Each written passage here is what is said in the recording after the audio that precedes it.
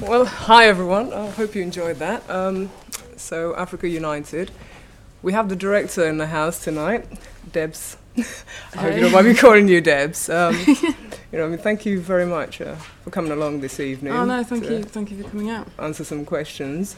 But before we start, I'll also mention that your composer is in the house tonight as well. Yeah. Bernie Gardner. So if you have any burning questions and you love the music, Bernie's available to answer questions. But firstly, let's talk to Debs about Africa United. One question, the burning question on my lips anyway, is I'm sure everybody else wants to know, is that I think you're a short filmmaker, working outside of the establishment. Yeah. And then you made this transition, to a feature, your first feature, with incredible backing from people like, Pathé. Yeah. So could you tell us how that came about? Yeah, how on earth they managed to do it. I'd made, I think, 4 shorts. Wasn't in the position that you were in of being able to come to film school, was still trying to figure that out. But in the meanwhile had made 4 shorts. The first one was in Rwanda. I don't look it, but I'm actually eligible for a Rwandan passport. My mum was born and brought up there. So the early 2007, remembered a story that I'd heard on the radio 10 years before, really inspirational true story about some kids that had refused to separate in the aftermath of the genocide, and so rebels had come to their school, the kids had refused to separate, 6 of them died, 400 survived, and they were made national heroes as a result. So I figured that was a really amazing story. Went out with Bernie, who did the music, and 4 other friends from the UK, worked with some Rwandan filmmakers. We shot a dramatic short on, I think it cost £2,400, with everybody playing their own flights. And got some money to finish it once we came back here, and that played in. Interestingly, it didn't really play in festivals in the UK, but it played in festivals across the States. Picked up a couple of nods there, and then like the Mexican UN put it in schools and that kind of thing. We organised a screening for friends and family here at BAFTA, which some producers heard about. They were interested in Rwandan stories, so they came to see it, which were the producers of this film. So that was end of 2007, and Footprint Films said, we're interested, we like what you've done, we're interested in doing some more stuff with you. So then made another 2 shorts with them to kind of develop the reel. They'd been out of features for a little while, we're getting back into wanting to develop their reels too. So we made a feature for a competition in the States, which was you got the brief. I think on day 1, and by day 14 you had to have a finished film up to 11 minutes. So submitted that and actually got Best Director in that competition. And then went to Rwanda to research the story, finished the research trip, and on the last day of the trip made a 5-minute short with a bunch of Rwandan filmmakers again. Another true story that was just really unusual and inspiring, and that got into a competition in the States, which then selected 15 finalists and gave us a budget of $15,000 each to make another short film. So we were selected to be in the finalists there, went to India to make the next short film, which was about a little Indian orphan kid whose mum is blind, and so he makes a pretend school so that she won't send him away to an orphanage so he can get an education. So that was my first experience of working on film. We used the money that we had to work with a crew in Bangalore. We went to Bangalore because my sister's in-laws live in Bangalore, so we could stay there for free. We shot it in Kannada, which is the Bangalore language, because if you shoot in English, it's this much money. If you shoot in Hindi, it's this much money. If you shoot in Kannada, the local one, it's this much money. So we went the cheapest route. Shot Super 16 for that. Won the judges' vote, but not the public vote in the competition. So kind of a half and half scenario there. But then it meant that when we came to Pathé with this script, and they fell in love with the script, I had like a show reel that could show work in Rwanda as well as work with kids, as well as stuff that they felt was emotionally engaging. So for some reason, known only to themselves, they said, yeah, you can do it. That's a long-winded answer. Yeah. Okay, thank you, a lot of information there. So how did you find this script? You know, is it something you were aware of from Well, no, we found that the idea came as a one-liner. It was myself and the producers and the screenwriter, Rydian, were meeting about another idea, actually, at the beginning of last year. It was sort of Christmas 2008 into January 2009. We were chatting about another idea in Hong Kong, and then some of the Rwandan guys that I'd worked with before got in touch and said, oh, you know, what about a film where some Rwandan kids walk to the South African World Cup?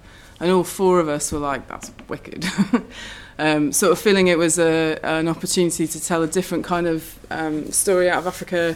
Felt like it could be really fun, you know, a bit naive, a bit magical, smuggle some hand grenades in there as well. So we started off with a one-liner January last year. We needed some private investment to get going. So we found one of our exec producers heard about the project in March, gave us, I think, 25 grand to get going on it. So Rydian and myself and Bernie, the composer, and Ayub, one of the Rwandan filmmakers, got in a jeep and did the journey that the kids would need to do in the film.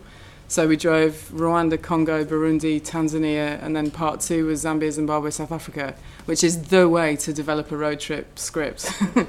You know, got lost, made friends, got stuck at borders, got chased once.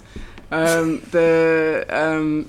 the story with a bunch of ex-street kids and ex-child soldiers and ex-sex workers in Burundi.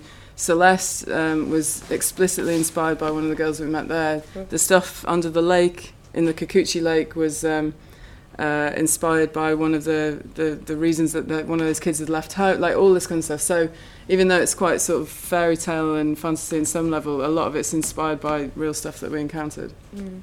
So Rydian wrote a draft in 6 weeks, which went straight to Pathé. I think version 1B went to Pathé, and within a matter of weeks, I think it was August last year, we had a breakfast at Carluccio's in Market Square with the head of UK Pathé, the head of international Pathé, and the head of development. And I'm kind of sitting there going, oh my word. But they wanted in, and they seemed to think we could give it a crack. So that was where that started. Gosh, so the financing sounds quite easy then, was it? No. But once Pathé came in, they took the lead on pulling it together pretty much. I mean, the producers were... the Rwandan government set up a Rwandan Film Commission so that it could be... I think it's the first UK-Rwanda-South Africa co-production.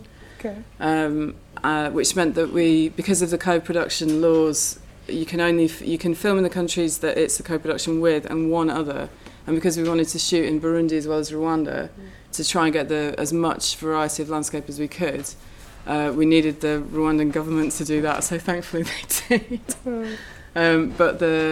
So there was some private investment, but Pathé kind of took the lead on bringing in the BBC films and the UKFC, and then there was a bit alongside that. But yeah. Wow, that's quite impressive. I mean, this is what we all aspire to. We're emerging filmmakers, so you know, you're kind of like an inspiration to us. I want to just ask a little bit more about the story. You know, how important was it for you to tell this kind of story? In the past, we've had different stories emerge from Africa, you know, a huge continent. But this is a new kind of story. You know, is this what drove you to the project? Yeah, I think so. I think the short film, like the We're All Rwandans short film, it's a really inspirational story, but it is genocide related. And so when we'd shown it around the world, people had really connected. But then when we showed it in Rwanda, especially in rural communities in Rwanda, the response was like, oh man, you know, it's another genocide story. And that had affected us all quite deeply, I think, with the, you know, because the stories shape so much what you're allowed to expect from the world. And I think the feeling in Rwanda is so much like, please open the box a bit, you know, like it's as well as having had an incredibly tragic situation, it's an incredibly inspiring country and a massively entrepreneurial country as well. You know, like they're kind of modelling themselves on Singapore and Bangalore, you know, to be the kind of technology hub of East Africa. They're building a great big new airport that hopefully can rival Nairobi. And if you ever spend any time in Nairobi airport, that's a good thing. But you know, there's a lot of incredibly positive stories, and the younger generation coming up have a huge sense of, you know, it doesn't happen again. So there was a big feeling of wanting to just tell another story, like make a comedy, make an inspirational, empowering, sort of changing the perception story. So it felt personal. And like my first job out of college randomly was presenting Match of the Day in Singapore, so the football connection was relevant as well. Obviously. It felt like, you know, the football was maybe a backdrop to what you wanted to say. Football's the metaphor rather than the subject, I think. Right. But it is a universal language like music. You know, everybody, I mean, I guess more so in the States than it has been, but everywhere else in the world, everybody speaks football, and English football as well. Everybody knows what team everyone's playing for, who's winning the league. You've never watched a football match until you've watched one in Africa. Like, the crowds are immense. So we knew it was going to be a special time when the World Cup came, and it felt like a unique moment as well. And I do think that helped the film happen. You know, there was a sense that there was a ticking clock on it was now or never to make it. If we missed the window of the World Cup happening, it would feel like old news. I'm sure that brought an impetus to it that we might not have had otherwise. Blinded Pathé to the logic of what they were doing. Excellent. So mounting your production then, you know, what challenges, you know, did you come across? I mean, this is, if you could tell us about your creative personnel, you know, and your crew, how you went about amassing all those people. And we were really reliant, you know, the kids obviously. I didn't have any idea how much the child labour laws were going to restrict shooting hours. Everyone said this. Everyone said you need to factor that in. And I was like, yeah, it'll be fine. And then the first day of shooting, I was like, oh, crap, we are never going to get this done. Because you can shoot 5 3/4 hours with kids. I mean, it blew my mind. And they're still working hard. It's not like they're really rested because they're still having to study 3 hours a day. So, you know, you're fighting all of that. And we broke every rule, I think, of what you're supposed to do on a first project. Like, we were moving every 2 days. We shot in 3 countries in Africa. We had extreme weather conditions, extreme physical conditions, extreme geographical conditions, the language barriers, animals.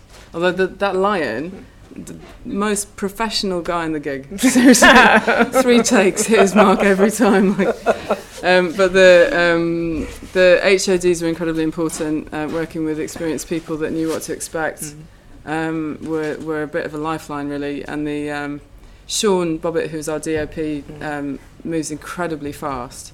So and makes amazing use of natural light as well. And the Fuji stock that he used also just meant that all of the colour that was in the landscape would just get soaked up into the film. So it was, I mean, we put people through their paces, but thankfully had people that could do that. So no, it worked. The images were amazing, I thought. To make up your crew, were you using any local expertise, or did you take people from the UK to the various Well, we had to justify the spend, so we had to. It was a complete juggling act. I tried to stay out of that as much as possible, but was impacted about who we needed to bring from where, so that enough spend was happening there and here, and so post-production was pretty much all here, which meant that we brought production designer came from the UK, Mike Gunn, Sean Bobbitt came from the UK. And Kate Reed, who's our second DOP, came from and we shot 2 cameras the whole time as well. It would have been impossible without shooting consistently 2 units. But costume was South Africa, obviously hair and makeup. Almost all of the rest of the crew was South Africa, who were amazing. They're completely brilliant. They worked, you know, just just get it done and keep moving and keep smiling. And having kids on set helps with that as well.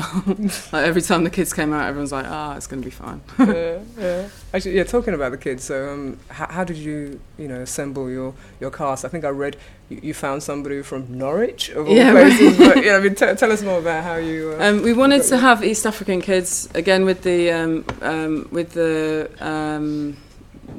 kind of slightly magical realist element to it. We wanted to make sure that it was authentically grounded in as many ways as possible. So it was important to find East African kids in terms of heritage, ideally if we could Rwandan.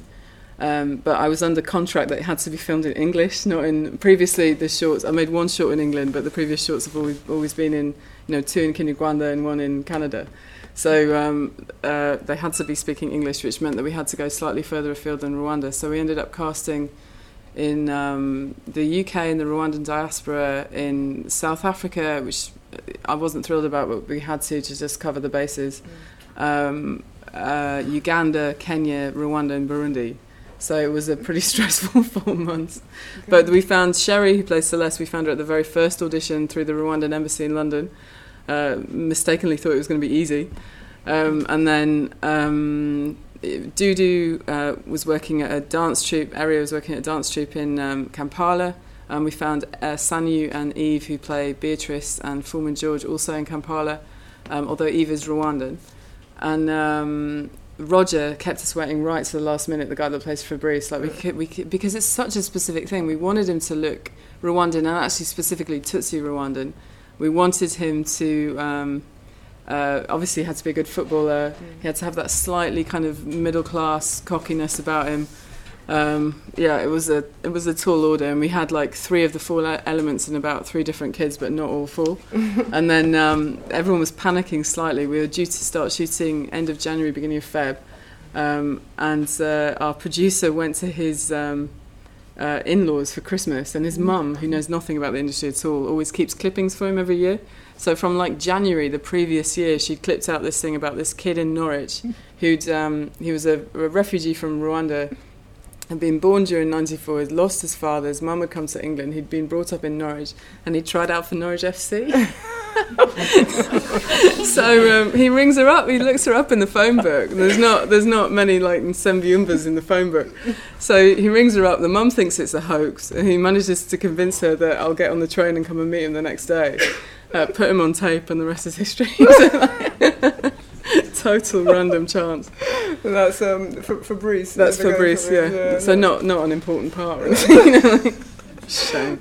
No, excellent. He was doing a drama GCSE though, Oh, really? Yeah. Oh, okay, you got lucky there. Well, okay, well, I was just thinking maybe we should open it up to the floor. So if anyone has a question for Debs at all, that would be... Okay, lady at the back. I noticed that you picked up on the child soldiers aspect and the AIDS aspect. How did you actually sort of work those into... what gave you the idea to work those into the story? Because they're not really obvious, but, they are obvious in another way. But the way you did it, because you used the children to sort of put the story across, and the children didn't judge him when he said that he'd been a soldier, when they realised he'd been a soldier. It was really nice the way you'd done that, so I just wondered how you got around to doing that. Well, Ridian, who's a screenwriter, his part of his passion for doing the project came out of the fact that he'd spent previously a year with his family living in I think he spent 6 months in a tiny Kenyan village, and then had travelled around throughout Africa and in Asia as well for the Salvation Army, like to write a book for the Salvation Army about the current state of play with AIDS and stuff, and people dealing with that. So he had a lot of history, and I think he felt it was something that he wanted to address in a positive way, through the story. It also was partly, oh man, there's loads of ways to answer that. One is, why should family films always be living in a completely perfect world where nothing... I mean, kids nowadays know that stuff isn't completely right with the world, so I much rather engage with stuff on a human level rather than in a kind of impenetrable news story.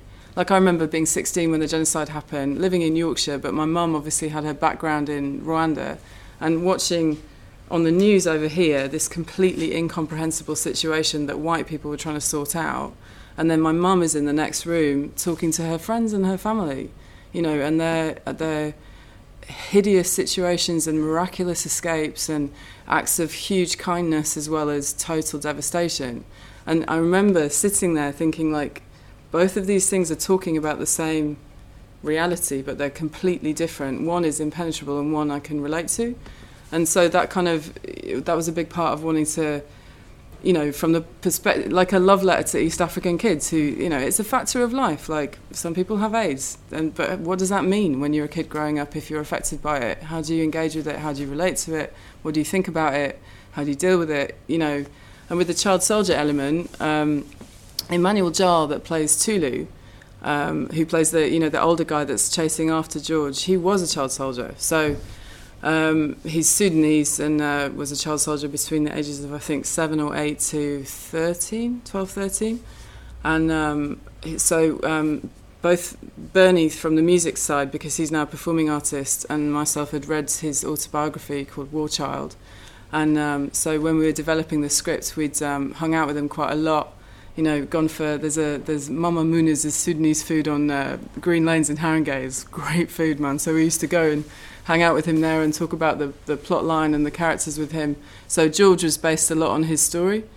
And again, the desire to humanise a completely incomprehensible situation if we could. Thank you. Any more questions? Gentleman here. Just tell us a little bit more about the audience. I'm wondering, when you write a film, how you think it's going to play with the audience, because the audience in Britain is presumably going to be very different to Rwanda or Burundi or South Africa. That's the first part of the question. The second part is it going to be how many countries is it going to be released in, and how do you think it'll play? Yeah, that's a tough question at the minute. It opens this weekend, so I'm quite nervous about that right now. I have no idea. We've had great reactions from audiences of kids, like great reactions. Did a few test screenings quite early on, and everyone was a bit blown away by how well it went down. But we just have to see. I don't know whether people will go and see it or not. The challenge always, I think, is especially if you're telling a story that belongs to a different country, is to ensure that it plays well in the country as well as in an overseas audience. I feel very strongly about that. Having sort of grown up in different places around the world, it's one of the things I think is completely objectionable, is to ignore the audience that the story belongs to for the sake of an audience that might be casually interested. I mean, I've been, incidentally, in a screening of a Belgian film in Kigali in Rwanda, where the guy completely rewrote events and then invited all of the government ministers to come and watch the film. And it was incomprehensible. I mean, I won't tell you the name of the film or the filmmaker, but it was devastatingly stupid and ignorant and offensive. And the guys were spittingly angry about it. I mean, understandably, because they'd rewritten the events surrounding a massacre, claiming that the white guys had helped, when in fact, in reality, they just walked away. I mean, it was just incomprehensible. So it feels like you I mean, in the same way as doing anybody's story, you owe a debt to try and tell it in a way that's faithful to them, as well as in the way that will play elsewhere. So I hope it will play well in different things. And it's I think it's sold quite a few territories already, so it will play. It's sold in the Middle East and the Far East, and some European territories. Yeah, and hopefully we'll do a premiere in Rwanda in about a month's time. So fingers crossed. Anyone else? Lady at the back. How did you film the last shot? Did you really get permission? I'm sure you didn't, to go into the big stadium. In the stadium, it depends whether or not this is off the record. Well, we're going to be putting it on our website, so only students will have access to that.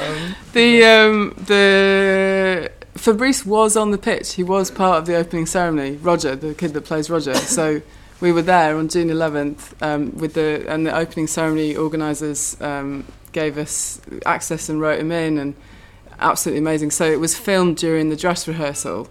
We had to change certain elements because we had to VFX. In the end, we used the footage from the dress rehearsal and VFX'd in the crowd, because we couldn't get the image rights to Soccer City.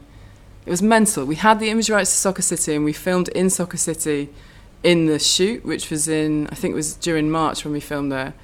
But because of the broadcast rights to the actual event being completely blocked off, we had to recreate it enough that it was different, even though it was real. It was mental. But anyway, he was there. He was on the pitch. There's lots and of part of rights around that kind of situation. Oh my word! Like, don't get involved with FIFA and image rights. I mean, they've been lovely in every other way, but when it comes to broadcast, like, forget about it. It looked good though. Oh, thank you. Well, that's the guys at Molyneux. Molyneux did all of our posts, and they were absolutely brilliant. Any other questions? Oh, there's a lady at the back there in the glasses. Yeah. Hi, I noticed that you used a lot of animation when the little boy was telling the story. Was it because you used children as actors and so on, just to keep that element of interest and stuff like that? Because it was quite interesting how it was done, because the colours were really quite bright and it was quite comical and so on as well. I really like that aspect of it. Yeah, it came from we actually had to fight really hard to keep the animation, because the execs understandably were worried that it would distract somehow from the narrative flow, and also concerned that it was another element that we just didn't need to deal with. And to be honest, in retrospect, they were right. Like, I don't recommend going out of a completely insane shoot right into an animation shoot at the same time as you're having to deliver a director's cut 5 weeks after you've wrapped. Like, it was the schedule was bonkers. But we felt like it was really crucial to have it, because Dudu is so much out, he pushes so much out, and he's so much about other people and kind of keeping the show on the road. It felt like we needed that to get inside what he felt, and the way that he, whether he was even conscious of it or not, the sense of him trying to understand the history of what had happened in his country, the way that they were relating to the team and trying to bring the team together, and then him coming to terms with his own sort of condition. That plus wanting him to be a storyteller, because that felt like culturally that was an important factor. Plus the challenge of, like, what does an illiterate Rwandan street kid's imagination look like, you know? So the animators were amazing. We worked with the commercials, guys that normally work on commercials. So bless them, their gestation period is normally about 3 weeks, and they worked on this for about a year. But they took themselves off to Rwanda and worked with a bunch of child-headed household kids that hadn't been to school, to say, all right, how would you imagine this? How would you picture that? What does a monster look like? What does, if you were going to illustrate this, how would you do it? And some of those kids make banana plant greetings cards, and so those animations are made out of images that the kids made, and they brought back, because I don't know if you've ever been to Rwanda, but it's like the cleanest place on the planet. It's amazing. The plastic bags are outlawed, so there's no rubbish anywhere. And everything gets recycled, like everything, absolutely everything. So if a watch will break and the parts will get used to make something else, it's incredibly inspiring. So the animators brought home like 11 suitcases full of stuff, and the whole world is made out of Rwandan tap, basically. So. Anybody else? A gentleman at the front here. Oh. Would you have liked to make the film longer, or was the sense to keep it short so that it gives you the sense that you're on a sort of exciting journey? Yeah, it was. We were fighting the scripts all the time. We were fighting even going into production. We had about 110 pages of script, which was really compressed. They kept saying you have to cut, and we just kept. Playing white space conquest, like just trying to not actually cutting detail, just making it more compact, which wasn't clever. Not to be recommended. But because it was so linear, it meant that we had very little room to manoeuvre.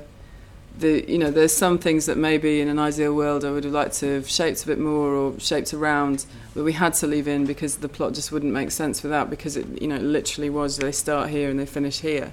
The only bits that we had in there that we cut out were we went back to the parents a bit more. But it just felt we just don't need it at all. You know, whenever he throws his phone, that's it. You know, you're done with the parents. This isn't about parents trying to find their kids. This is about kids going on a journey. So, I mean, again, we were aiming squarely at a 12A rating, so it needed to be not much longer than 90 minutes for that audience. So it was, you know, that's what it needed to be. Yeah. No, it works. Okay, there's a lady just in a white scarf. Hi, evening. Thank you very much. I enjoyed it thoroughly. Oh, thank you. Yeah, wonderful. I just wondered how difficult it was for you not to criticise some of the countries that you were going through. Because I saw, I mean, it didn't hit me until I saw Mugabe on the top of this shit hill. And I thought, ooh, is that going through Zimbabwe and all that? So I just wondered how difficult it was for you to try and keep that element out, or I think we weren't interested in political wranglings at all. You know,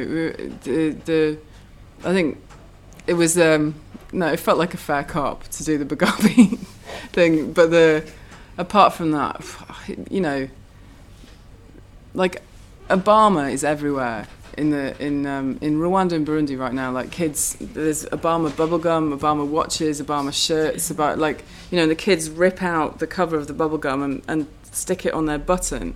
And it's not to do with politics, it's to do with that guy looks like my friend, and so if he can do it, why can't I? And that is what we were interested in, not trying to make any kind of political statement, really, beyond the politics of kids have the right to dream, and they have the right to be given a chance, and they have the right to an education, and that kind of stuff, you know. You mentioned, for example, when they're at the border and the South African guards at the gate were saying things like, go back to Zimbabwe. Well, we all know what that's about. So it felt like do you know what I mean? If I watched it again, I'd probably pick up on things a bit more, but I was lost in the fairy tale. And obviously from my background of African heritage, I'm looking at storytelling, and your grandparents and your parents tell you things about lizards and animals, and it's all very much Dudu's kind of way of telling you about what's happening, and that's. But I would like to watch it again, and I'm quite interested to know. Well, I think the South African like border crossing is an interesting one because, I mean, that is fantasy land. But hopefully with the penalty sequence, we're showing that, you know, it's like we're throwing reality out the window at this point. Do you know what I mean? Hopefully you've bought in to the extent that you're happy to go with it by then, and it's clear that that's what we're saying. Because I think, you know, I was worried actually, because there's a real problem of people heading, you know, like the streets are paved in gold in London in Dick Whittington times. Like there's a bit of that sense about South Africa, and we were really, really keen not to be giving the message of the kids heading south to glory on that level. And again, why we wanted to have a totally fantastical element to the South African border crossing, because, I mean, in reality, there were loads of kids that did head south for the World Cup, and they just got penned in at the South African crossing. So, you know, it was a struggle to not in any way want to present South Africa as the great hope. You know, like I know what you mean. We did our best not to be sending out unhelpful kind of vibes on that level. So, thanks. Well done. Oh, thank you, Lady across. I would like to know a little bit about the process of directing the kids. In terms of casting, we kind of weren't really interested in trying to find trained kids. It was more to try and find kids that had the characteristics that they could bring themselves to the part and just go with it. So that, and to find kids that could deal with the rigours of the shoot, because we knew that it was going to be insane, and it was more insane than I thought. It got to the schedule was so compressed. You know, literally, we were looking at schedule and prep, and I was thinking, oh my goodness, that's quite tight. But I was thinking independent grown-ups shoot, where you can shoot 12 hours a day. Like, it was, I can't tell you the slap of the face to realise that we were going to be able to shoot half days, and that was it. You know, apart from maybe a handful of days, half a dozen days out of 40, where we had grown-ups, and so we could shoot a bit longer on them. So we had to figure out a schedule which would allow the kids to stay fresh, which could work out who we needed to shoot on first, because some of the kids would start up here and then go down, and others of the kids would start here and then get better. We had to, because we were moving location every 2 days, we just weren't able to go and technically prep properly in each different location, so we had to figure out, okay, how do we handle that as well in terms of Sean and Kate and the cinematography and all the rest. So the solution that we found was that the first 20 minutes of every setup, of every sort of fresh setup, I would spend just me and the kids. Everybody else would piss off, just me and the kids. We'd block it through, you get the feel of it, feel out the space, find the sort of physical shape of it. But they wouldn't perform. You know, we'd run the lines, but without performance, because otherwise Dudu would lose it completely. So we did that, and then we'd run a very depressing blocking with Sean and Kate looking on, and then from there we'd agree the shot list, right, boom, boom, boom, boom, how long is it going to take, this is how long we've got. We'd have 10 minutes to do that, and then we had to start in. We normally shot on Dudu first because he's so high energy and he just gets bored. He gets bored incredibly quickly.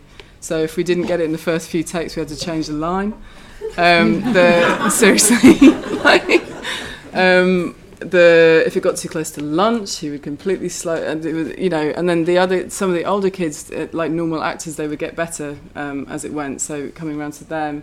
But then because we were shooting 2 cameras all the time, it was trying to figure out, do we go in close or do we get the wide so we can match it? It was tricky. So yeah, that's pretty much how that worked. And then is there half an hour? Okay, school. So yeah, no, it was bonkers. Anyone else? Lady here. Hi.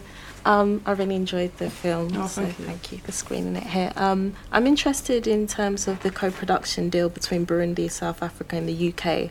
What percentage of spend as part of the agreement needed to, as the overall budget needed to be spent in each of those? Sorry. It's a good question I don't necessarily know the answer to. I don't know if it was equivalent or not. I think it can't have been equivalent. My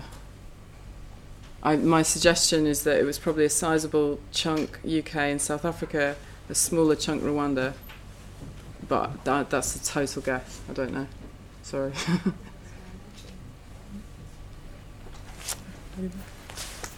Hi.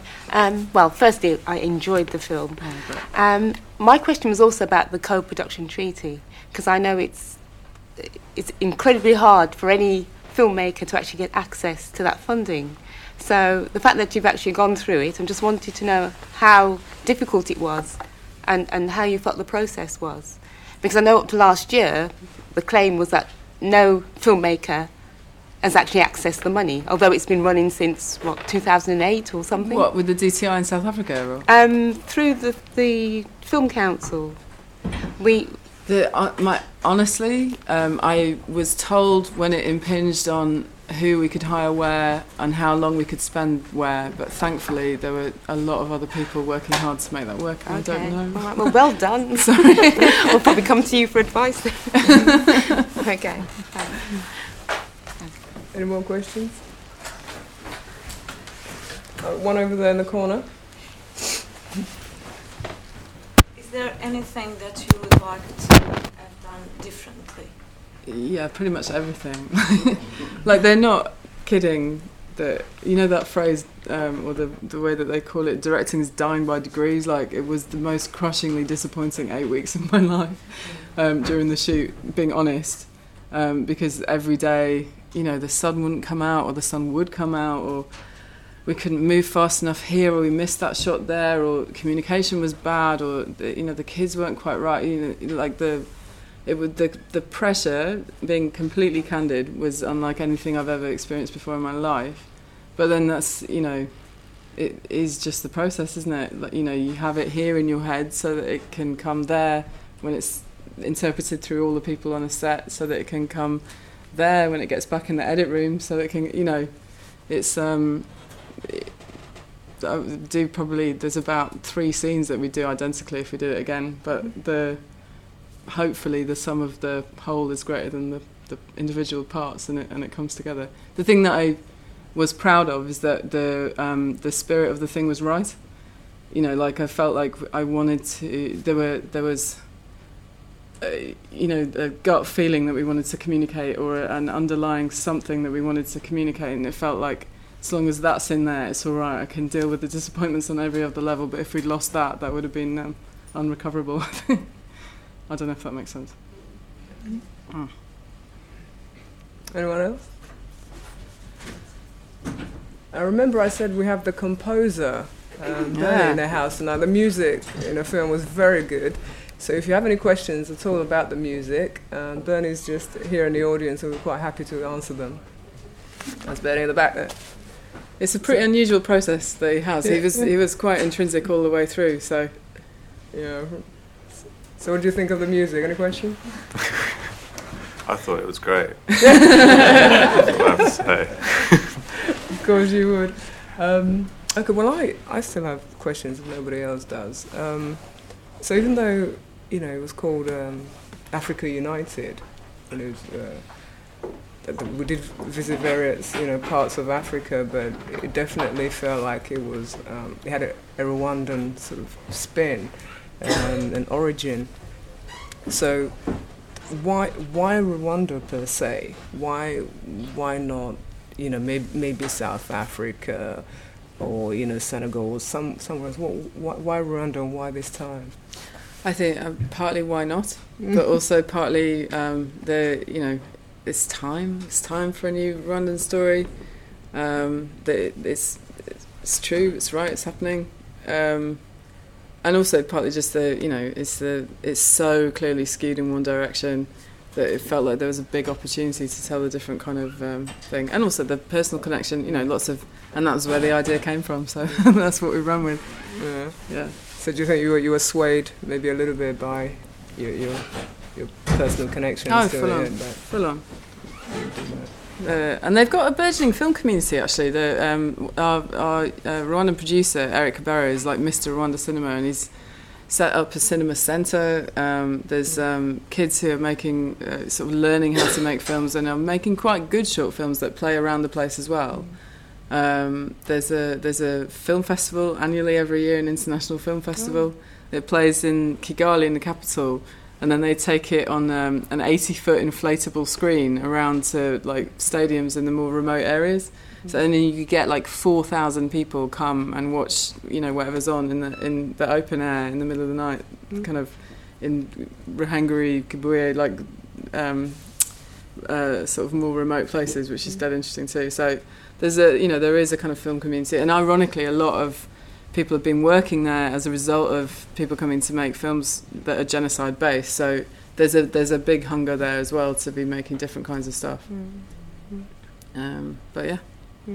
And were you maybe ever tempted to leave out those kind of issues that which you dealt with with a lightness of touch, sort of your child prostitution and the child soldiers? You did never feel like maybe you might not want to explore No, because that? it was part. That was the whole. That's what made it interesting, is the fact that it's kids that it's too tempting to just say, well, these can't be heroes because they've got problems, but then everybody's got problems, and we're so afraid of pain all the time, and actually, you meet kids on the street or Bernie goes and records kids in refugee camps and orphanages and all over the place, like these vocal samples that you then hear in the soundtrack. But those kids have more joy than kids on the street in London. Do you know what I mean? So it's not a wealth condition that gives you hope or gives you happiness or whatever. And so it feels true. Like Dudu's mad outlook on life, it felt like we hadn't seen that character before, but it's very much in existence. You just don't see it on, the only African kids that you see are swollen-bellied and in refugee camps, which again is totally true, but it's just not the full picture. So it felt great characters and a great opportunity. And so what are the young actors are doing now since taking part in your... Oh your my project? word, they were just over. They just left today, which is a bit gutting. We had them over for lunch and we were in the park getting the drums out and stuff. But they had the premiere yesterday. Drums? The you know, it was a proper full-on Leicester Square premiere. The two girls were dressed like Disney princesses. It was completely brilliant. And you know, red carpet, cameras, the lot. It was awesome. It was really cool. So I think they don't know what's hit them right now. But they're loving it. They're totally loving it. Question back there. Beg your pardon. Burning question, please. Yeah, please. Yeah? Yeah. Burning, yeah, well done. I just wanted to find out from you how many local musicians you used in the tracks that we heard, and what's happened to those young people whose voices, who lent their voices to the tracks and stuff. What, you know? I always want to know what's happening. I want to know what's happening with the kids after you left them. Do you know what I mean? Yeah. What's the impact? Yeah, totally. Good question. Well, how many? So my process, very simply, is I love sounds coming from authentic places. So I just go there. I just need an excuse to travel, right? So I kind of did a lot of travelling around. I went around South Africa twice. Then I went to Rwanda, went all over the place. Then I went to Burundi. And I drove back to Rwanda because someone said someone sang quite cool. And there was also a xylophone that had in a hollow. Someone had built a xylophone where if you stand in the hollow, you're like in the resident chamber of the xylophone. Thought that sounded quite cool. Went there, didn't record very well, but anyway, I just kind of moved around recording traditional instruments, people, and so there was probably about 62 groups or people I recorded, and a lot of them aren't on it, but that's just the way it goes. Because I was kind of expecting to hear more like marimbas and like the old finger pianos or whatever, just the chorus and people from Uganda with the specific style of singing or something. I don't know. But it sounded really modern. It was quite slick. I can hear it going out as a film soundtrack and being some kind of a maybe hit. Well, but you know, it's interesting because you can go different ways, right? And you want it to play to a Western audience. You want it to be fun. You want it to be fresh. You want it to be African. And I've been there like 23 times. I love Africa, but also you don't want it to be Lion King. And what else is there? It's like, okay, it's almost like finding temp tracks for this, for them to edit to, was actually quite hard. Yeah, it was impossible. Because there's not much out there. There isn't dramatic really. music that fits this film. It was impossible. We had to get it new. But you know, there's a lot. uplifting, isn't it? Yeah. So that's well, kind of hopefully, yeah. So, but I actually hear you totally, because I recorded a bunch of things that I loved. Like I recorded the Inanga, the Rwandese harp, which is amazing. But just an example to you, like it was very difficult to use it because it's tuned to the pentatonic scale, which is East African tradition, right? And you play a sample of that to an exec back here, and they go, "Oh, you see, I know it's African, but my head is in Asia." And I'm like, "Okay, but it's African." And they're like, "But it's Asia." And I'm like, "But it's African." And they're like, "But it's Asia." And the problem is, you play this to some, like, you know, I don't know, a kid in Bracknell or hopefully a kid in New York, right? And he's watching the film. He's transported to Asia through the music. It's just not where the education's at. People don't understand that that's what East Africa is. So I think there's a big gap in musical knowledge. But anyway, I have it as well. Put your foot down, Bertie. Put your foot down. Let them listen. Let them listen. Let them accept this is the music from East Africa and done. I you know, agree, it's but like eventually. It's a balance. It's a bit, well, hopefully it's a process. You know, hopefully more films can be made there. There's not enough. But you have, you know. It's not. I'm not criticising at all. I'm just curious about the whole process. I appreciate it. I think it's a good question. I think in terms of what's been going on with them, I paid everyone I worked with a certain amount, and then I've been trying to develop some of the ones I liked. There's a few that I think have real potential, so I've been trying to develop them. So that's something for the future. But there's a bunch of music that wasn't used in the film that I made, and we're just discussing about how we get it out, basically. So yeah, so hopefully more of that. But it's always that interesting element of what works with picture, what's real, and what do we like, what kind of serves the need of the scene. And so it's a bit of a mix, but So the music's always taken second place to what's happening on screen then. Touching a painful area right now. It must have final mix and composers, like, oh my word. Hopefully it's a nice little kind of arm wrestle where it all comes together at some points. And I don't know, I really like where it's at now, but you know, it's trying to reflect the right people. Obviously, if you go, I've been fortunate. I've travelled around East Africa. Most people that see the film probably will never go there because it's not the natural place to go on holiday if you live in London or somewhere. You know, it's not. You don't think let's go on vacation there. Although it should be. There's like eco reserves in Rwanda which are just pristine. It's completely amazing. Yeah, it's true. Properly cool. Swim in the lake. I love the idea of people kind of experiencing something real, but in a way they can. I've got lots of friends that say, "Oh, you know, Africa looks great, but I don't really like African music." And what they mean is they don't really like tracks that last 20 minutes, that don't have any progression, have lots of vocals they don't understand, and have, you know, that's what they mean.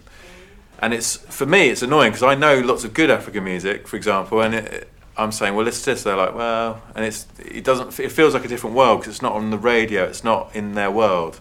And trying to connect the worlds is part of what I want to do. When I'm sat on a plane coming back to England, it's a bit like, oh no, I've got to come back to Radio 1. But it's like, you know, but we're on the same planet, you know, everyone's making music, it's just a language. So yeah, but I hear you.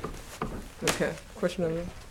Actually, this is one film where I didn't think that the music was secondary. I actually thought it was so extraordinary. It was as beautiful as the visuals and the color, and it was as much as the experience as actually following the narrative and the kids and the relief and the beautiful animation, which really brought it into another domain, because you could be there on the step-by-step journey, but then you could be more metaphorical, philosophical, and global and see what's really happening. So I thought the music was extraordinary, really. And I really want to compliment you, because you used it in a way that wasn't artificial, didn't need it, but it just was half the film. Great. It was half the story. The music was half the story. No, and, it's proper. And it expressed emotion without being cliched or anything. It just did it in the music. So great compliment. There's one thing I'd add actually. I don't know if you remember there's a Ting Tings track, which obviously is not mine, but that was a bit of a process of getting that. But it's almost like you want to connect these worlds, right? It's Africa, yeah, but it's also we're on the same planet, and you want it to feel like the same world that kids live in here. You know, that's important actually. It's important that the Ting Tings were in it, in that example, you know, because you want people to feel like, oh, we're all the same. You want to emphasise anyway, yeah. But thank you, though. Thank you. The football and the music, they are the things that just that hooks up everybody, really. Brilliant. Right. I was going to say about the Ting Tings, because I think it is a nice balance that you don't just want to be one thing or another. There's no sort of like feeling you've got to have just African music, and I think that scene's a really nice scene. The kids singing that song, you know, you get that enthusiasm, and I think it's a really nice scene. That's very gratifying, considering how hard we had to fight to get the clearance on that track. You have no idea. I thought it really worked well. Thank you. What was the budget of the film? It's £4 million. 4 million. It's more than 2,000. Yeah, no, exactly. Bit of a leap. Yeah, so crossing fingers for a good release at the weekend. Okay. So final questions from anyone? No? Everyone also always ends with, what's your next project? Yeah, I was you beat me to that. So I'm just starting to look at a couple now. It's quite exciting. I've had one topic of conversation for a year and a half, so I'm quite looking forward to have something else to talk about. So I'm just over the last couple of weeks just started to chat about new ones. There's a couple that I'm quite into, but they're not quite up and running yet. I do have a question. Okay, so our final question. Because a lot of people, if you didn't explain your mother and your background, they would say, why are you a woman, football, fair, Caucasian? How do you know this subject? What do you always have to say where you were born and your roots? Well, I think I mean I know Bernie has the same thing. You feel like, you know, you have come in the wrong package. Like you know, it doesn't. You don't obviously have the right, and there's a real it's important to be humble about that, because the idea of like white people marching in and commandeering, like we're very nervous of that, and so I do find that we want to kind of say there is a history and a family history in Rwanda, and there is a the football show connection on the football level as well, and we kind of wanted to make every effort that we could to be collaborating rather than just marching in and controlling, because it is weird, isn't it? Like whether you have the right to tell somebody else's story or not. It's an odd thing of filmmaking. I don't know, but it is something that I feel a bit sensitive about, and feel like the packaging is not suited. I don't think you should. I think that's a cliche that they put on. Oh, really? People. I think you really got into it. But for instance, the kids, did you bring them in the cutting room and see what they felt about different scenes or something? Yeah, like that? well, we showed them. They came over for ADR in it was just before Picture Lock. Just around that time, so it was getting to the point where we really needed to, and we screened a lot. We screened a lot with test audiences, execs, the Rwandan embassy, the South African embassy. You know, I'm a feedback monster, man. I want to get as many opinions as possible. Like, no promises to agree, but the more reactions, the more helpful to figure out how people are going to react. So, crucial that it played well to an African audience as well as to a Western one. And I don't know, I guess we find out now. Okay, great. Thank you, everyone. I think that's all we have time for tonight. Thank you very much.